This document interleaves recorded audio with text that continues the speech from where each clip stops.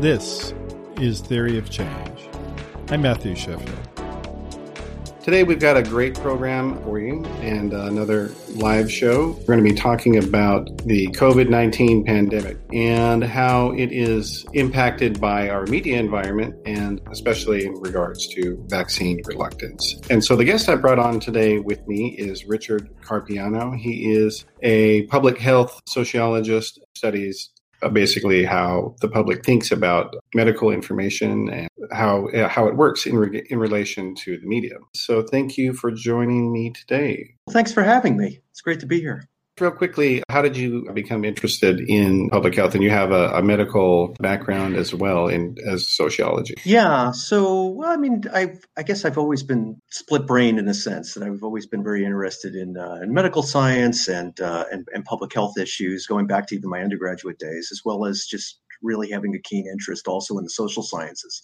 So, that's really launched my career in a sense. Even my PhD is actually a joint hybrid of public health and sociology. And really, most of the work that I've focused on throughout my career has focused very much on how social and behavioral factors influence any range of health issues. But most recently, say a couple of years ago, really, the Disneyland measles outbreak, it really was something that caught my attention, really fascinated me in terms of a really important issue that really intersected between social science and what we might think of as just viruses, and thinking of something as sort of basic sort of natural science. And really, ever since then, that sort of launched my concern with issues around hesitancy, public understanding of issues related to infectious disease and vaccines. But but during COVID, it's really sort of expanded much more into really into so many bigger issues that I'm sure we're going to get into today in relation to really how the public kind of understands science, how science gets communicated, and what impacts that has for helping or, unfortunately, in a lot of cases, hindering public policy related to pandemic response. Or just even epidemic response for things that we're going to see now and we'll see in the future. Yeah, exactly. We're going to organize the discussion here today into several different sections just to keep it easier to digest for everybody. So we're focusing on COVID misinformation here, and we're looking at the different sources of it, because it's important to note here that this is not a new phenomenon, skepticism about vaccinations and misinformation about vaccines. This is not a new thing. So we're going to look at some of the sources of those, and they are, for the purposes of this discussion, typical conspiracy theorists who can have ideas about other subjects, non-qualified actual medical doctors who are speaking outside of their field, and business types, that is, people who are concerned more with economic repercussions of the pandemic, and then also wannabe pundits or media figures. So that's the framework that we're going to look into. Let's focus first, Rich, if you don't mind, on the typical conspiracists. Conspiracy theories, they're endemic to human nature, are they not? Completely. And COVID is just the latest iteration of them. In a sense, it's been very much a perfect storm given our political climate and political events that have occurred in the past few years too. And so we've seen a very concerning. I'll back it up just a little bit. So as somebody who studies the anti-vaccine movement, there was always lots of conspiracy theorizing around the arguments about big pharma and big medicine, in a sense, and having different sorts of schemes in order to profit, having conflicts of interest. And really, as COVID came about, really sort of the anti-vaccine movement and that kind of thinking converge a lot more with other types of fringe and extremist groups that had their own conspiracies related to government and other sorts of theorized bad faith actors and what exactly their motivations would be in a conspiracy theory sort of sense. And so even in the days before and the day of the insurrection at the Capitol, January 6th, we saw events that had this convergence or this sort of collective of grievance issues with people with spheres, I guess you could say, of interests and issues that had their own specific sorts of conspiracy theories tied into them. So things like we would see a convergence of people who generally had a background in the anti-vaccine movement, also showing up with people that were very much of sort of the Stop the Steal, other sorts of anti-government types of extreme libertarian type groups as well. The Roger Stone, even at the same of appearing at the same events as these individuals, and even people with backgrounds in other sort of medical, you could say, sort of denialism or medical trutherism in relation to science and whatnot. And so, I mean, that might seem a little afield from conspiracy theory, but at the heart of all of these groups is there is a significant buy-in to particular types of conspiracies, and you see that kind of conspiratorial thinking in the online chatter. Can you talk a little bit about some of the prior vaccine movement conspiracies and some of the people involved with that before COVID? Because they're still around, of course, but they were talking about other stuff in addition. Yeah, it seems in some ways when we think about sort of maybe even just like, so anti-vaccine activism and beliefs are nothing new, and they're as old as vaccines themselves. But when we think about sort of like the modern version of this, even if we want to go back about 20 years or so, even though it dates, even some of the current things that we're seeing date even before that and back into the 90s, we can think it becomes very difficult sometimes to draw a line between like where exactly does the misinformation sort of suddenly become the conspiracy thinking sort of beliefs, and sort of there's a blending there at certain points. Many people might be very familiar with the Andrew Wakefield controversy over his research in regards to making the claims that the MMR vaccine was related to autism, and then how that got amped through celebrities like Jenny McCarthy. I mean, Jenny McCarthy takes a lot of heat for this, but in many respects, it's Oprah Winfrey who really kind of gave a lot of the platform to that and a lot of medical and misinformation through her program, through the Dr. Oz's and Dr. Phil's, and Christiane Northrup is another MD who she gave a lot of attention to, and so really gave a lot of fuel to a lot of medical misinformation. But related to vaccines, over time we've seen the rise of a much more sort of organized activity in relation to different organizations. For example, like Children's Health Defense, which is headed up by Robert F. Kennedy Jr., someone who had, prior to this, had a fairly legitimate sort of reputation within the environmental activism sort of world, and kind of really moved into this. We can just say it, sort of really jumped the shark into this sort of pseudoscience of vaccine activism, and other individuals as well. Del Bigtree would be another one who has partnered up with Andrew Wakefield long after his paper was discredited. Bigtree has a background in television, had been a producer for Dr. Oz and the Doctors, if I recall correctly, and had just completely moved into this, where he became essentially him, Robert F. Kennedy Jr., Wakefield, as well as a few others, have become basically celebrities within the national anti-vaccine activism sort of movement, and have taken on much more sort of strategic, organized efforts, as well as courted funding, and really have propagated a lot of mistruths that really do feed into, I think you could say, more sort of latent types of beliefs that and fears that people might have around government and unregulation of the medical field, to whatever degree that might be accurate for say pharmaceuticals and things of that nature. But nevertheless, that's what features into that type of thinking. But overall, I mean, so while there was a lot of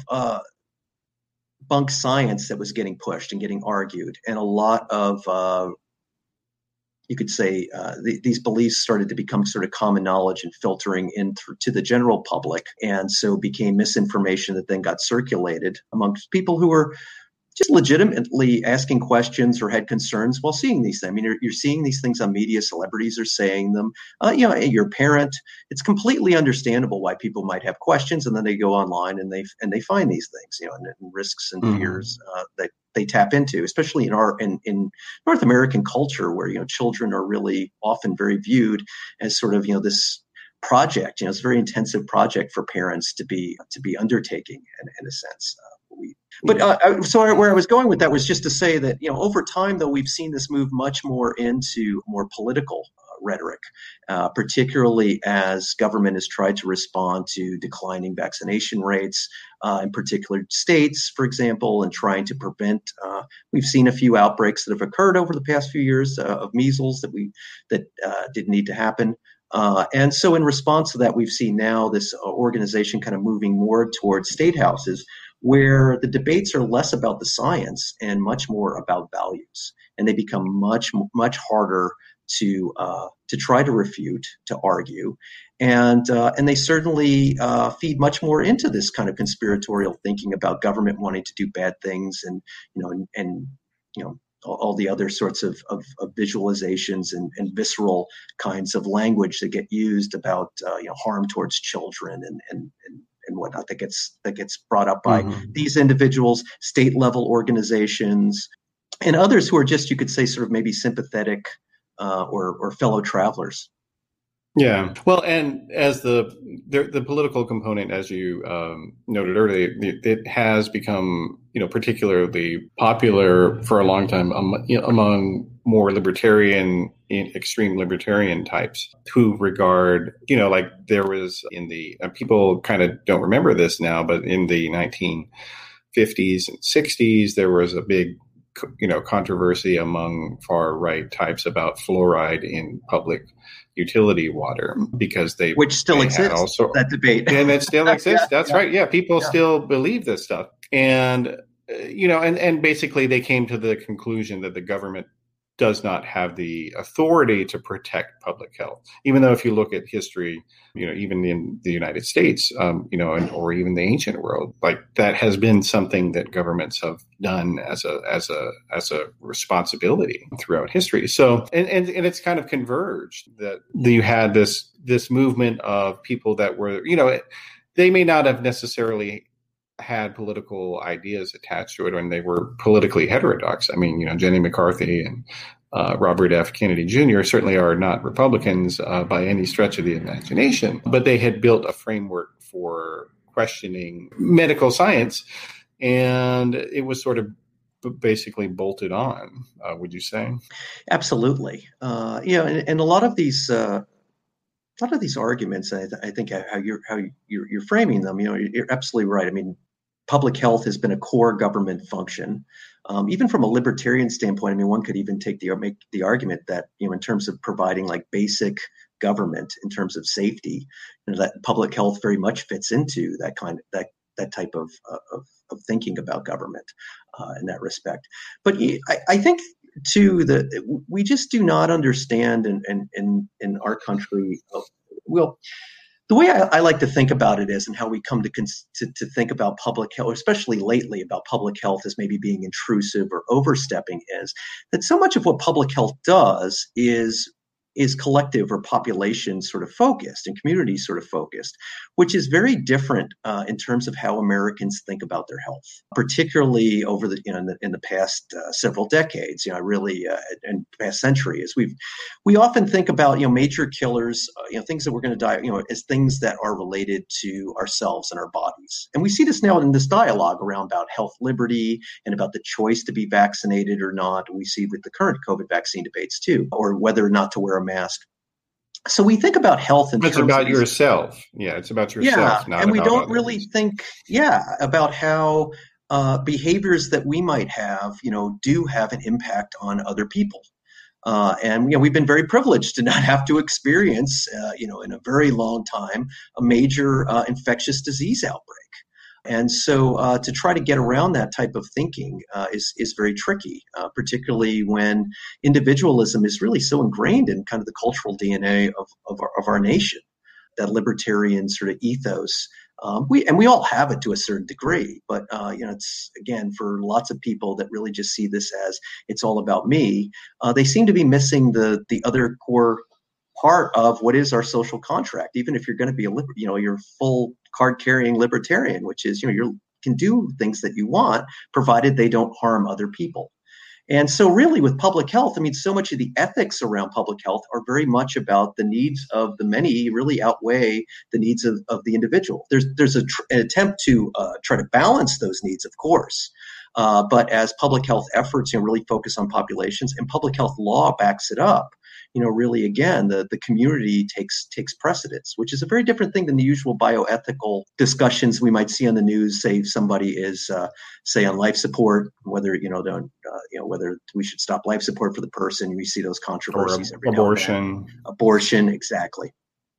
Yeah. All right. Well, and I think it's worth pointing out here that what's called American conservatism currently, it wasn't originally called conservatism. It was actually called individualism. When you look at the early literature of William F. Buckley and some of his predecessors, that's what they called what they were doing. They didn't call it conservatism. Going back to our framework here, so the typical conspiracists have been joined in some cases by actual doctors, medical doctors who have fully credentialed degrees, but they're not in a relevant area. And can you talk a little bit about some of the doctors that we're talking about? And it kind of fits in, I think, is an outgrowth of some of what you were talking about with this idea of, alternative medicine or, strange treatments that you hear about on Oprah Winfrey or in your spam folder. Talk about that phenomenon a little bit, if you could. Certainly. Now, there's certainly individuals that have a sort of a long history of sort of questionable sorts of practices. I mean, I would think that Dr. Oz is probably maybe one of the first ones that would come to mind as sort of being one of these, chasing celebrity and maybe chasing the spotlight, arguably, versus, really trying to keep to, some sort of professional sort of standards around what he trained in and what he's practiced, all these years. But COVID has certainly brought out a number of other individuals in this case, who are, again, like Oz is a cardiac surgeon. Has had a very established sort of career with that, and we see similar types like that now during COVID, who have really kind of sought the spotlight, sought particular types of influence, and either going on cable news or in certain cases, seeking more policy influence. So the people that come to mind, most immediately to me, at least, if we're going to do word association with it, is Scott Atlas, sort of really being the COVID whisperer, I guess you could say. And who is Scott Atlas? Sorry, so Scott Atlas, yes, right. For those who don't know, was a Stanford affiliated MD. Who then moved over in his career. He was a very respected, I believe he was a radiologist by training, wrote some medical education textbooks around it, totally real deal. Moved to then the Hoover Institution, which is also at Stanford University, but is well known as a conservative think tank.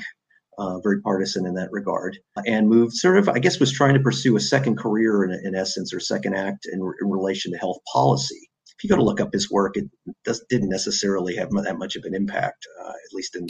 Well, he was trying to get a second career, but not any actual, without doing any academic work.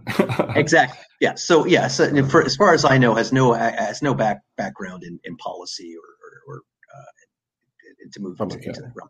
Yeah. And then, suddenly out of the blue, he became, in a sense, a household name to many through Trump press conferences, where really he became, in essence, the counterpoint to Anthony Fauci, who was the actual real deal expert and, a very well respected, one of the most well respected, you could say, in the world, infectious disease specialists. And so, and in that case, providing guidance, providing thoughts to the president after being briefed by a range of experts, of public health experts. Or at least, or it has how it might have been communicated to him via, say, Mike Pence, who was assigned to the COVID task force at the time period.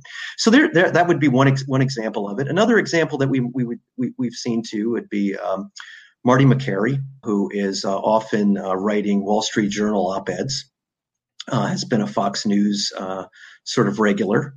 But again, another person with no background in public health and has been making different sorts of predictions that have not really sort of panned out, taken very contrarian sorts of viewpoints of a very sort of partisan kind of nature to and what is to his public health guidelines. Yeah, sorry. And what is his medical background for those who don't know it? Yeah, you know what? It's escaping me at this time period. But again, it's not a background. He's an actual doctor.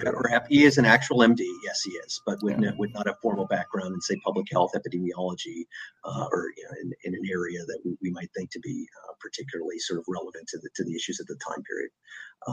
So those stand out to me as sort of two examples of that. But we also saw some sort of smaller market, I guess we should say down market type MDs as well that have been pursuing much more of sort of the partisan news spotlight, who are MDs pushing discredited sort of science or very questionable, to be very generous, questionable type of science or claims related to COVID and COVID response that are in essence, really polluting, you could say, the information sphere, that how the average person is coming to understand and recognize sort of the risks and how to properly take action to protect themselves and protect their community against COVID.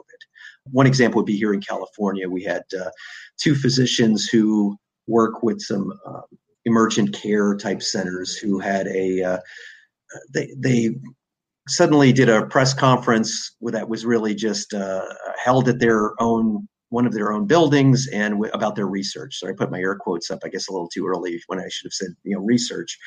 In that, it was really just a very basic sort of analysis that honestly somebody like a first year epidemiology student in graduate school would have been able to would have known the problems and the limitations of. But this caught a lot of attention. It was related to, they were trying to downplay sort of the significance of COVID and really what sort of the overall prevalence of it was.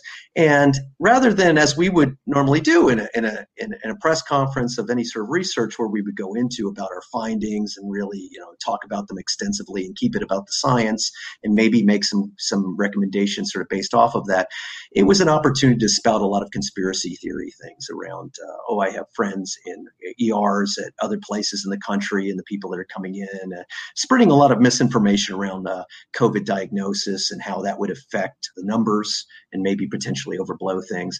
And those two doctors went around and were doing a lot of the conservative talking rounds, you could say, in terms of radio, in terms of television. Fox News booked them, for example, but, then more local market type things as well. So I bring them up as sort of an example.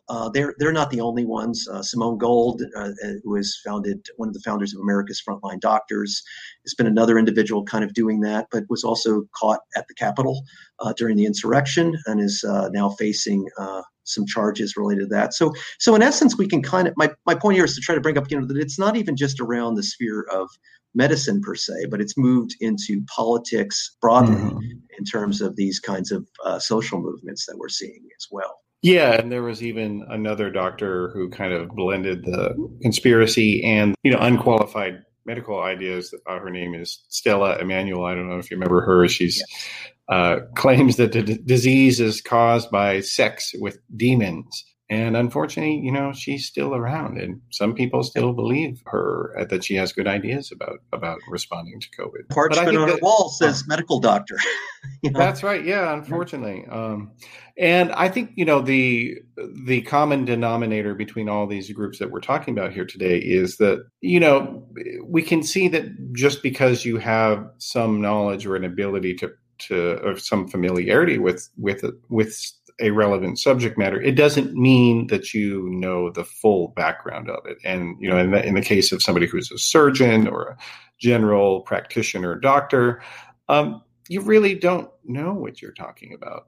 But there are so many people out there that are taking these people seriously. I mean, you've got this other guy named Brett Weinstein, who is an evolutionary biologist, and he's, telling his viewers on YouTube, and YouTube has not taken these videos down. He's telling them, in this house, my wife and I, we're not pursuing vaccines because we believe in ivermectin, and ivermectin is just the latest, fantasy miracle. That's right. Yeah. It's hydroxychloroquine 2.0. And, and they their audience doesn't know, and they're not telling their audience that they're not qualified to talk about this stuff. I mean, do you think it's a problem that you have these doctors out there? I mean, are medical associations or state medical boards, has there been something that people have talked about taking action against such unqualified advice? Yeah, there's sort of been a movement afoot. At least one of the state medical boards. I'm forgetting which one. I want to say Florida, but I might be wrong on that. Really now trying to take a position about how spreading medical misinformation is really against best practices. And seems to be taking a more vested interest in keeping basically keeping tabs on people that it's licensing and the way the practices are working. Those doctors that I talked about earlier, in terms of their study, and that was immediately rebuked by a professional. They're both emergency physicians. One of the national organizations for emergency medicine came out immediately with a statement that said, that to discredit their findings, and spoke out against them. So there is some activity afoot. Now, of course, I don't want to conflate professional associations with medical boards. Those are two separate things. But I think those are two important avenues through which there needs to be regulation on this. That it is really it's a complete violation of, in a way, the Hippocratic Oath to be engaging in the activities that people are doing. Although it does get very tricky in terms of, sort of amassing enough of the evidence and making it, at what point does someone cross the line? And so it sounds like so many things. It sounds like a great idea in theory, but putting it into practice becomes a lot more tricky. It's not to say it can't be done. But I really think I think there needs to be more action with it. We need to be having more serious discussions around it within professional communities and medical boards and the like, because it's clear that the public reputation smears or even just sort of a stigma by your own colleagues is not enough to stop these people. Yeah. Moving along in our framework here, so we've got business types. Talk about that. What does that mean in terms of public health with regard to COVID-19? Well, business types could encompass a lot of different angles with that. You could think about just the people that have been pushing for a long time, putting an emphasis on, or I should say, making this into sort of a false dichotomy between COVID responses, either public health or it's the economy.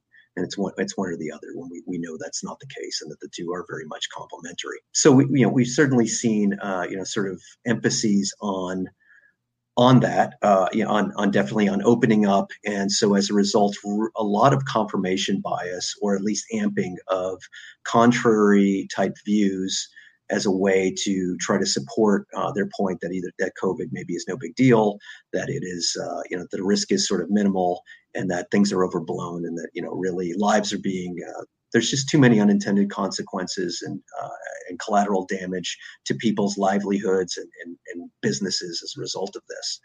And so we can see we can see that within sort of professional influence upon local officials. We've been seeing this certainly within Southern California, within Orange County and other places. So we see one of the most prominent, actually probably 2 weeks ago, sort of as an example of this, would be a Italian restaurant owner by the name of Tony Roman, who runs a restaurant in Orange County, where he had a sign up that was basically said he wanted to serve the unvaccinated, or he wanted to give preference to those patrons. However you would prove that, obviously but this was like the latest of many sorts of public stunts that he's pulled in terms of defiance of public health orders. And with that has courted a lot of media attention. It's probably drummed up a lot of business for him in terms of, appealing to a particular sort of base crowd.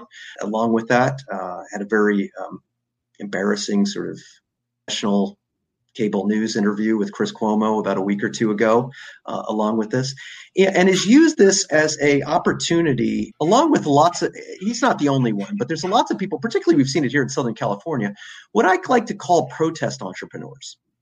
So they're people who have, in response to COVID and sort of their outrage about the government response to it, have really sought out some sort of attention. It could be profit driven, it could be status or influence oriented. In essence, really to get attention about counter issues.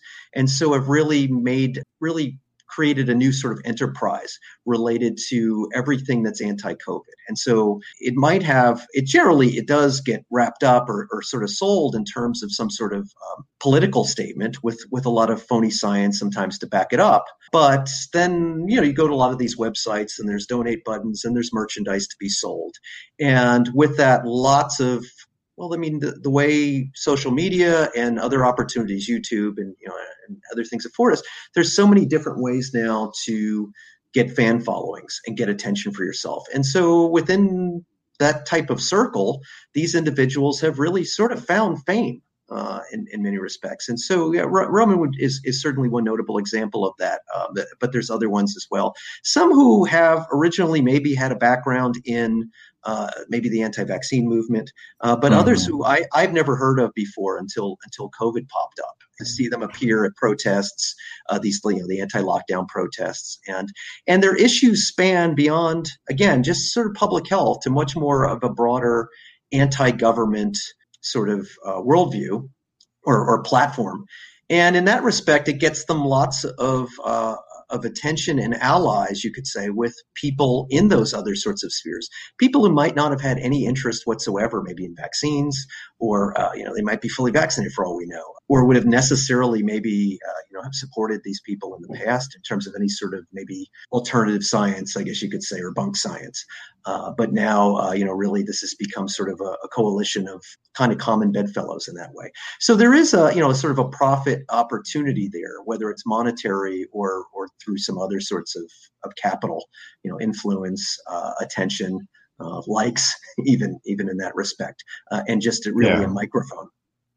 Yeah, and I think that dovetails also with the last type here, which is the wannabe medical pundits. And I think that kind of overlays all these other classes, but they're also their own group as well. And just recently today, as a matter of fact, one of the best known COVID wannabe pundits, Nate Silver of 538, got himself in trouble. I'm going to put up the tweet exchange on the screen here. So there's a biologist named Carl Bergstrom. He's written a lot about the epidemic and virology, and so he was posting a basic reminder to people that immunity is a function of both having had COVID and also being vaccinated, and we can know who would be immune from, roughly immune from dying by their vaccination rate, but people who are not vaccinated, well, we don't know how effective immunity they would have. And then Nate Silver, who is known more for his sports analysis and his politics analysis, decided to claim that Bergstrom had stolen this idea from him. And he said, well, it's no problem because I'm glad it's getting more visibility, but you're kind of stealing this take from me, which is an interesting use of the word take there, I think. And then Bergstrom replies back, well, first of all, this is common knowledge in epidemiology, not some brilliant discovery on your part. And then second, I even referenced my source who had written it before you did yourself, and I don't even follow you. So that was really quite a slapdown, but it's one that a lot of people have been wanting to see coming, because Silver is one of this new class of people who are much less relevant in non-election times, and interest in sports has declined quite a bit as well. So traffic to his sites, just down, and so now he's decided to get involved in COVID analyzing, but he's not the only one. Talk a little bit about this idea of media influencers chasing likes here, if you could. Yeah, so there's a really a broad spectrum of this. I've written a little bit about this and been thinking a lot about it, and I think COVID has really, I think, brought this to the fore in terms of its contributions to misinformation and just confusion, I would say. And that, you could think on one end of the spectrum, you have these sort of non-experts like Silver, like Matthew Iglesias would be another example, the blogger types, or for better or for worse, you could say in the 21st century, at least in 2021, are sort of our equivalent of sort of a public intellectual. But in essence, again, they make their business off of social commentary and getting discussions sort of going. But then as you move along the spectrum, there are people who are relatively more sort of qualified to talk about particular topics, and in some cases just may not be fully there and consistently have bad takes or incomplete sorts of takes but have maybe a little bit more legitimacy because they might have a certain degree. Eric Feigelding, for example, comes to mind for this, a very prominent during COVID influencer who has a PhD, but in epidemiology. I believe it's nutritional epidemiology, though, but has tweeted extensively and has even been sought for his supposed expertise out by, I believe it was New Jersey, in terms of COVID response.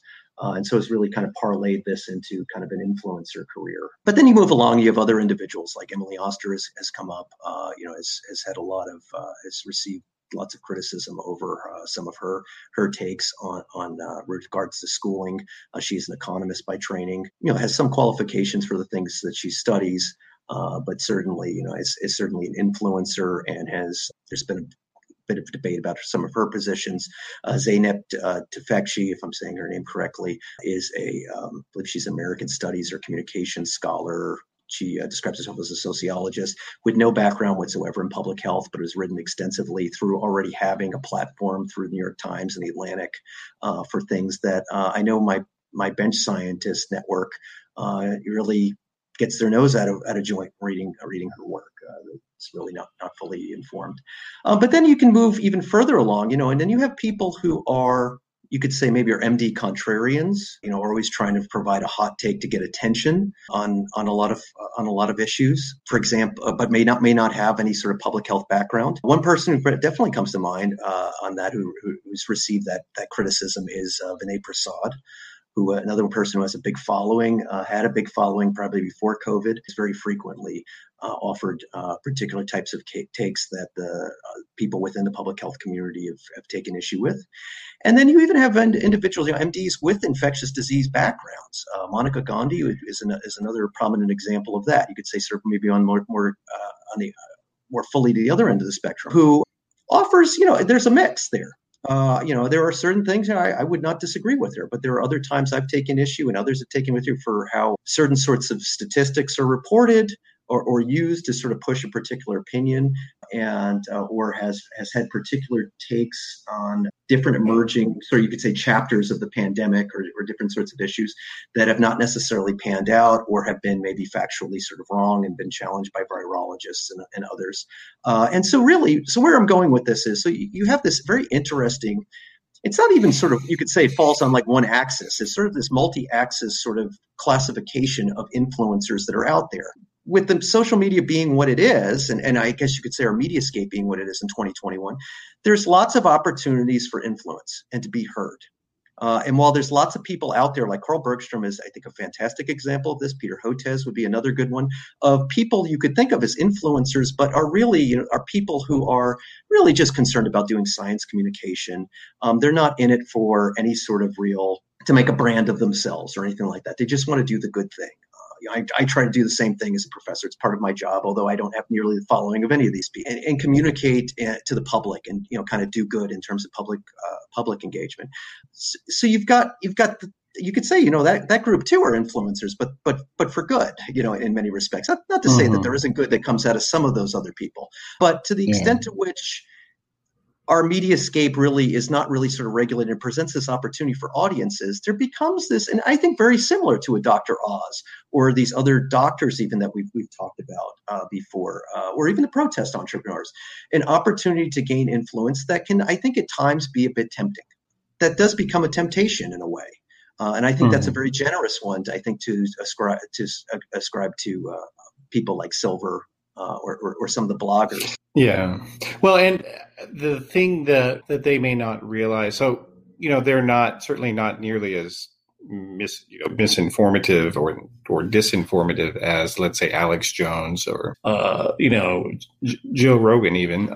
But what they're doing is that by putting ideas out there about public health, that they don't understand and which are often proved to be incorrect, what they're doing is increasing skepticism of actual public officials who have been, who have dedicated years of their lives to this subject matter.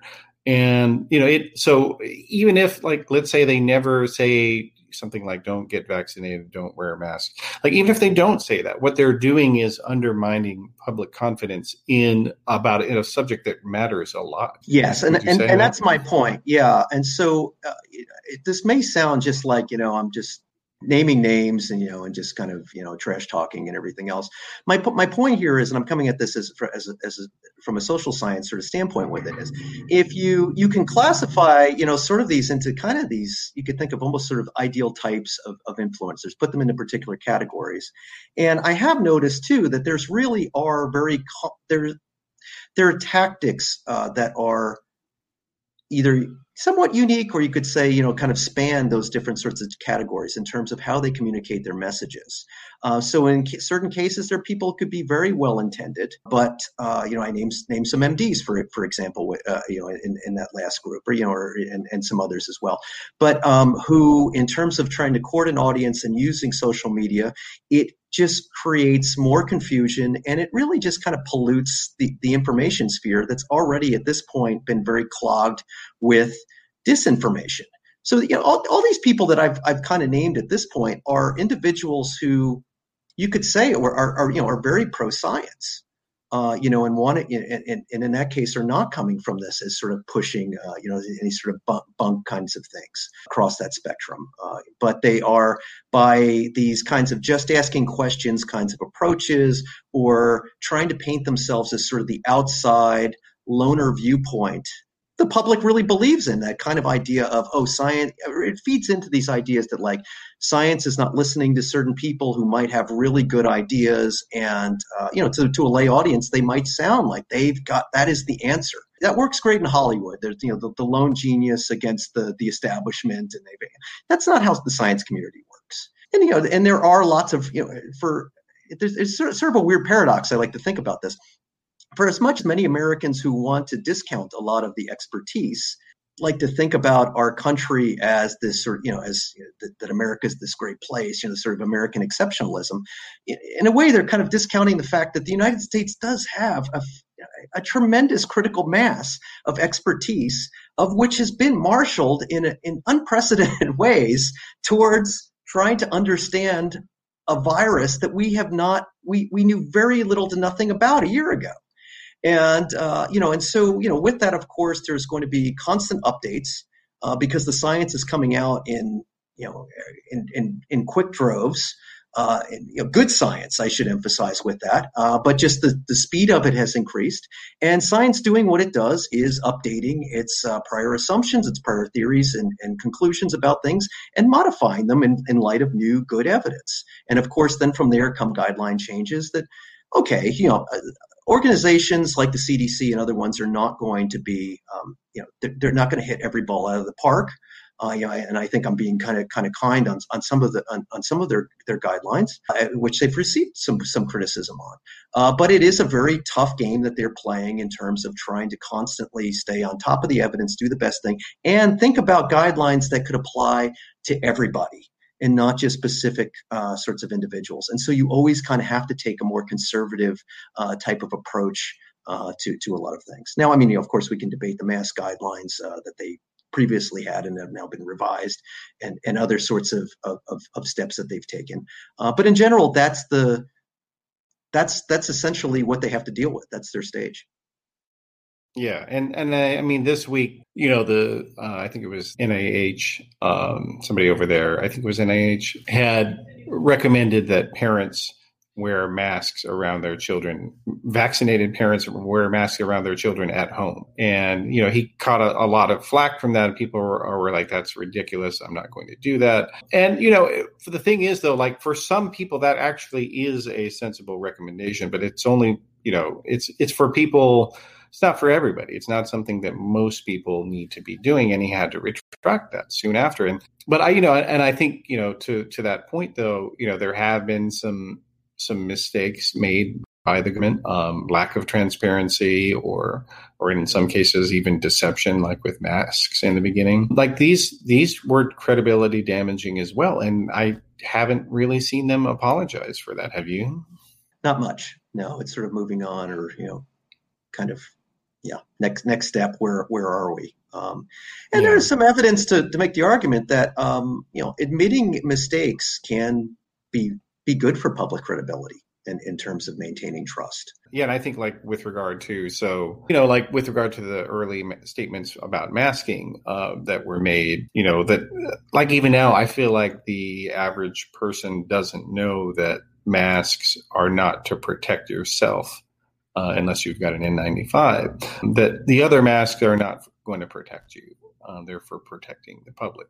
I don't think that's, and to some degree, I feel like that is the fault of the media also, because a lot of journalists, editors in particular, they have a novelty bias. That is to say that they don't want to talk about a topic that they've already talked about, because in their mind, they think that somehow their audience happened to spot some random segment that they did 4 months ago, or some article that they ran, 6 months ago, that their audience somehow remembers that to this day and references it.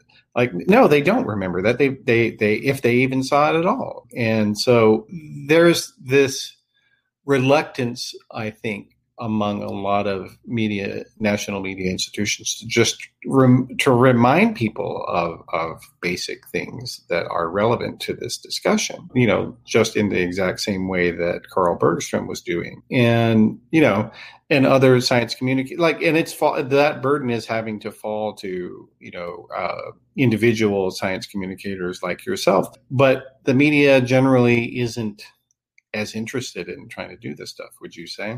No, yeah, I mean, gosh, we could talk for another 3 hours about the media and what they've done wrong in terms of communicating. I think a lot of the points, though, that you just raised, will also get back to this idea of our culture of individualism, and so we come to think of anything that's sort of health related or medical as sort of any sort of therapeutic or aid or anything like that as being only something for you. Take an aspirin, or take your blood pressure medication, and so a mask sort of in that same way. Whereas again, we and even with the stories tend to have a very personal, this is how it's going to affect you sort of element to it, which I think long preceded COVID. I think we do have, there's a tendency to, I say this with my background in sociology too, there tends to be a very over psychologizing, I guess you could say, of news stories, that everything is sort of based on sort of these personal choices and interests, when really there's sort of broader collective and community and structural types of explanations and issues that people have to be made aware of. In this case, impact upon other people.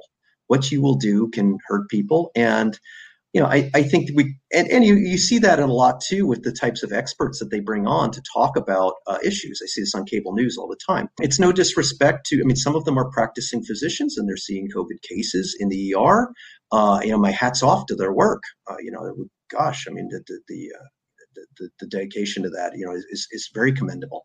But then they're there to answer questions related to vaccine hesitancy or pandemic response and other sorts of broader public health issues of which they really don't have a background. And so much discussion in the discourse gets centered around, again, these very individualistic doctor-patient relation type stories and anecdotes. Now, to be fair, those do resonate very well with audiences versus,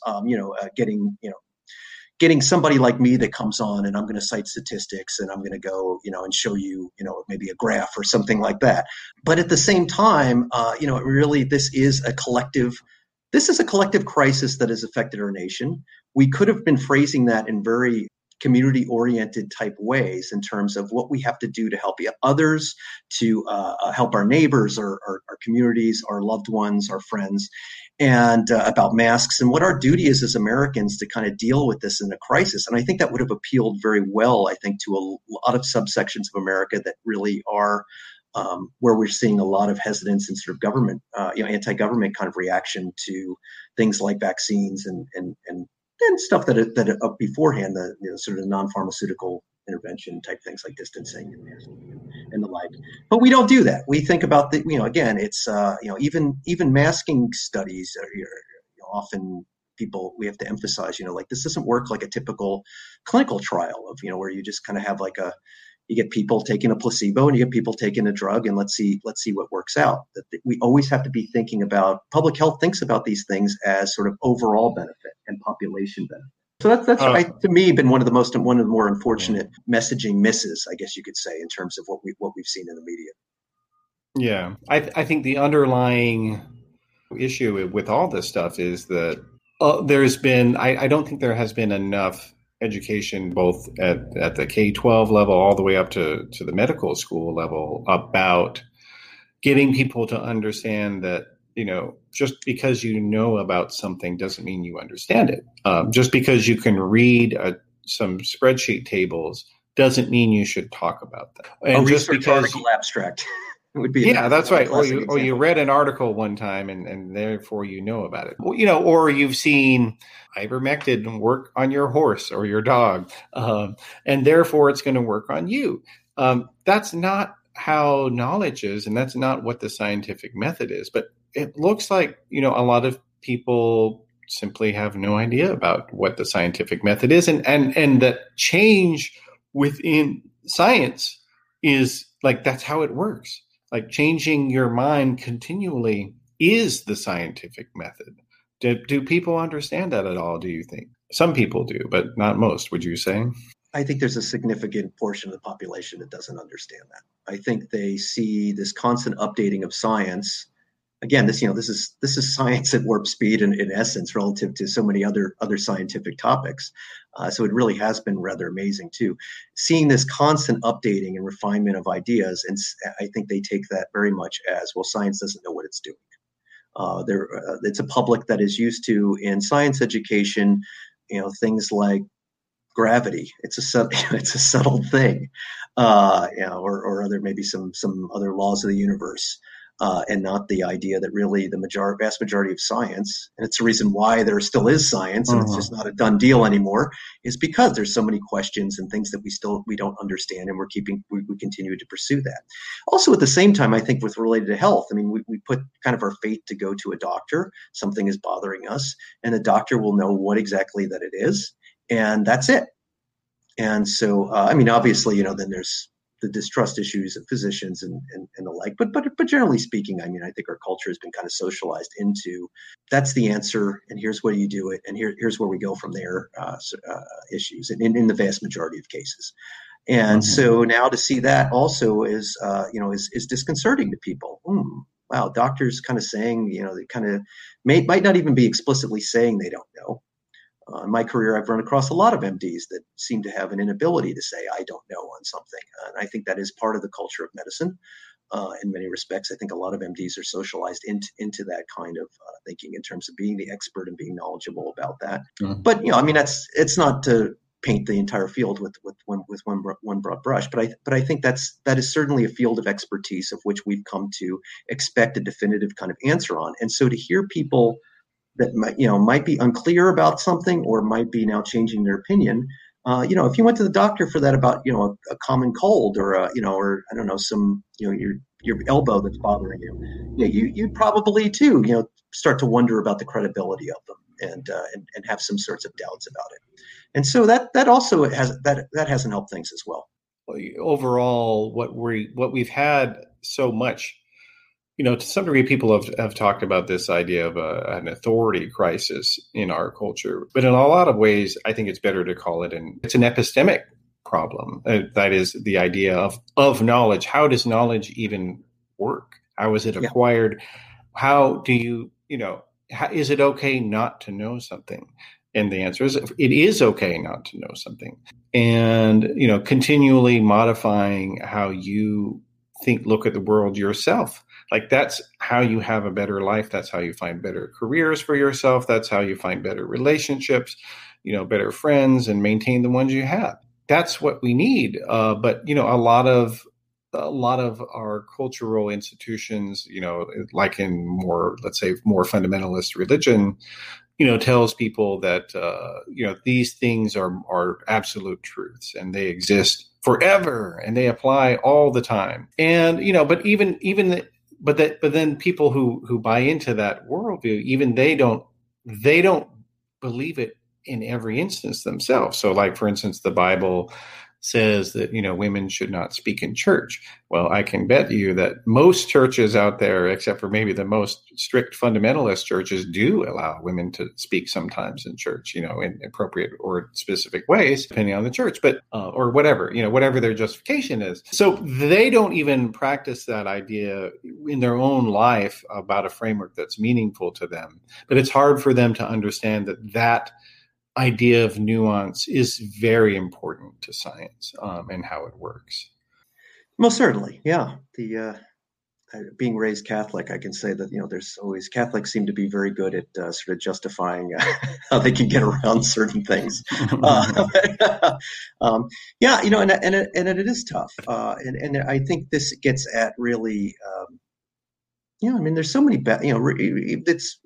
it bridges religion in a way. I mean, I think it really just fits into much more about a sort of confirmation bias that we kind of really have hardwired into our brains, where we really do want to seek out things that really kind of support our worldview, getting that cognitive dissonance or that discomfort from coming face to face with information that just doesn't support your worldview, even potentially very conclusive evidence with it, is not. Can be very unsettling to people. But yet at the same time, it's funny to think, there are certain there's certain experts that people. Well, we can certainly think that there's experts that people challenge.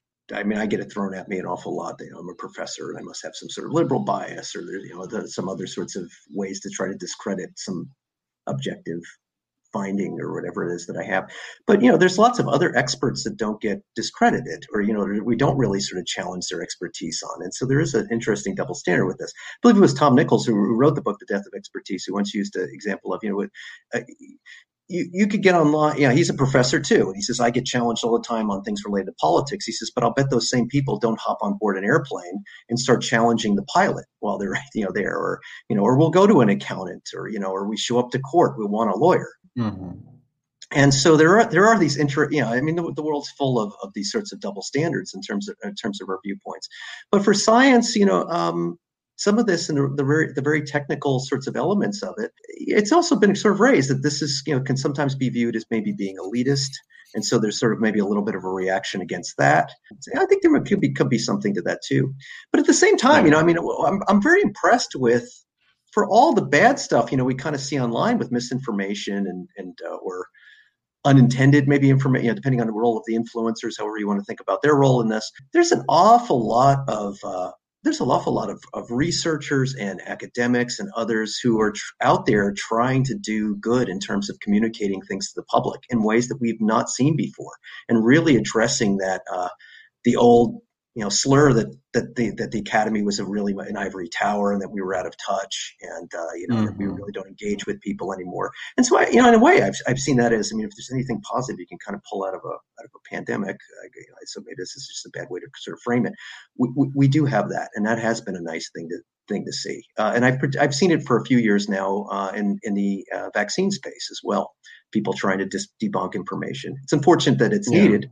But it's there, and I think some of it of the disinformation has arisen out of a hole that has been or a gap that's not been filled by, I think, experts kind of doing more sort of public communication sort of things. We get a Neil deGrasse Tyson, but we don't get too many sort of public scientists. Yeah. No, I agree. We definitely need more of that. And, and it is, I think it's always great to see, individual Twitter users or YouTube commenters, calling misinformation out, medical misinformation out when they see it, and giving specific citations for what they mean. And actually, so we had a question before we started. One of our viewers had asked, what are some great places where I can go to to find, good resources to debunk these types of arguments. Can you address that? Yeah, so the question was specific to, if I recall correctly, around vaccine misinformation. Just as just an introduction and sort of a bridge from what I was just talking about too. It's been fascinating. I gave credit here to like academics and researchers, but so much of the the information or disinformation debunking that you see online is very grassroots, and so there are a lot of individuals who are just might have a science background, might not, but try to do good with this and sort of either post or try to challenge misinformation when it's put up there. And so there's a couple different examples. So one of them would be one great resource is called Vaxopedia.org, Baxo pedia.org, which is run by a physician, and two other ones, skepticalraptor.com, which is a site and sort of a blog that's run, if I recall correctly, the person was a pharmaceutical scientist and posts really good information, helpful information on lots of different elements related to vaccine misinformation, including legal aspects of it. And some of the laws and policies and regulations around it that can be very helpful. And one of my colleagues, who's a legal scholar, posts work on there a lot. Dory Rubenstein-Rees at UC Hastings. It's very useful. And then another one that comes. There are several of these, but these are just a couple that come to mind. Another one might seem a little bit of an unusual name. Is by an individual who's an MD, emergency medicine physician, Doc Bastard. BASTARD, as the name goes, .net, which has this really great, also like Vaxopedia, sort of encyclopedia, the way it's kind of indexed and archived around particular disinformation streams.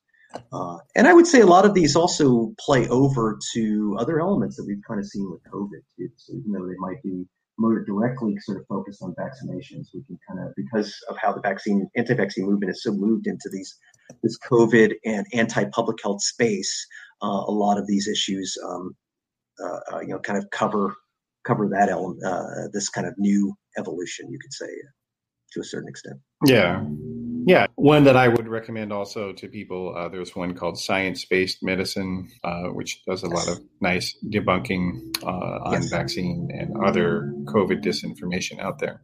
That's much more of a David Gorski is a great resource on this. It's been doing this for years. And that would be, I was thinking that's less for sort of specific information. That's much more for, he'll have some, I shouldn't say it's less for specific. It's very specific, but it's much more sort of blog oriented versus if you have a specific issue or a question related to ingredients in vaccines or things like that, then maybe a Vaxopedia or these other sites might be better. But Gorski does these fantastic diagnoses of particular claims and schemes, even in certain cases, and individuals who are very prominent online who are spreading disinformation. So glad you raised it. So this has been a great conversation, Rich, and I appreciate you joining me. So I'm going to put on the screen your Twitter spot just so the audience can see it. But for those who are listening, it's RMCAR and then piano, like the instrument. So that's your Twitter. Are you putting your work, publishing it elsewhere, or where else can people find you? Well, I have a link there to my own website, and so that's where I try to keep things updated with any sort of public work that I might be doing. But generally, if you follow me on my Twitter site, you'll get most of the stuff that I'm up to, as well as sort of my my comments and thoughts on latest issues that might be coming up, or any sort of disinformation, or even misleading sorts of reporting, or things that could lead to confusion, I should say, not intentionally misleading, but things that might be sort of confusing. I try to clarify those things to the public, related to policy issues, related to sort of general social science, and other issues related to COVID, as well as other public health matters. Okay, cool. All right. Well, thanks for joining us today. Well, thanks so much for having me. This has been a lot of fun. So just a little bit of housekeeping for everybody. I wanted to remind everybody that Theory of Change is also on Twitter. So the website is theoryofchange.show, and the Twitter handle is @theorychange. And Theory of Change is part of a larger media network called Flux. So I encourage you to check that out. The website address of that is flux.community. And we're trying to do something very different to provide in-depth coverage to larger matters of politics, of religion, and of public health and science. So it's a website that is open to contributions, writing contributions. If you have a podcast you want to tell us about, feel free to jump on there and let us know what you're doing. And we also have a Patreon if you want to support our work. It's patreon.com/discoverflux. So thank you for joining me, everybody, and I'll see you next time.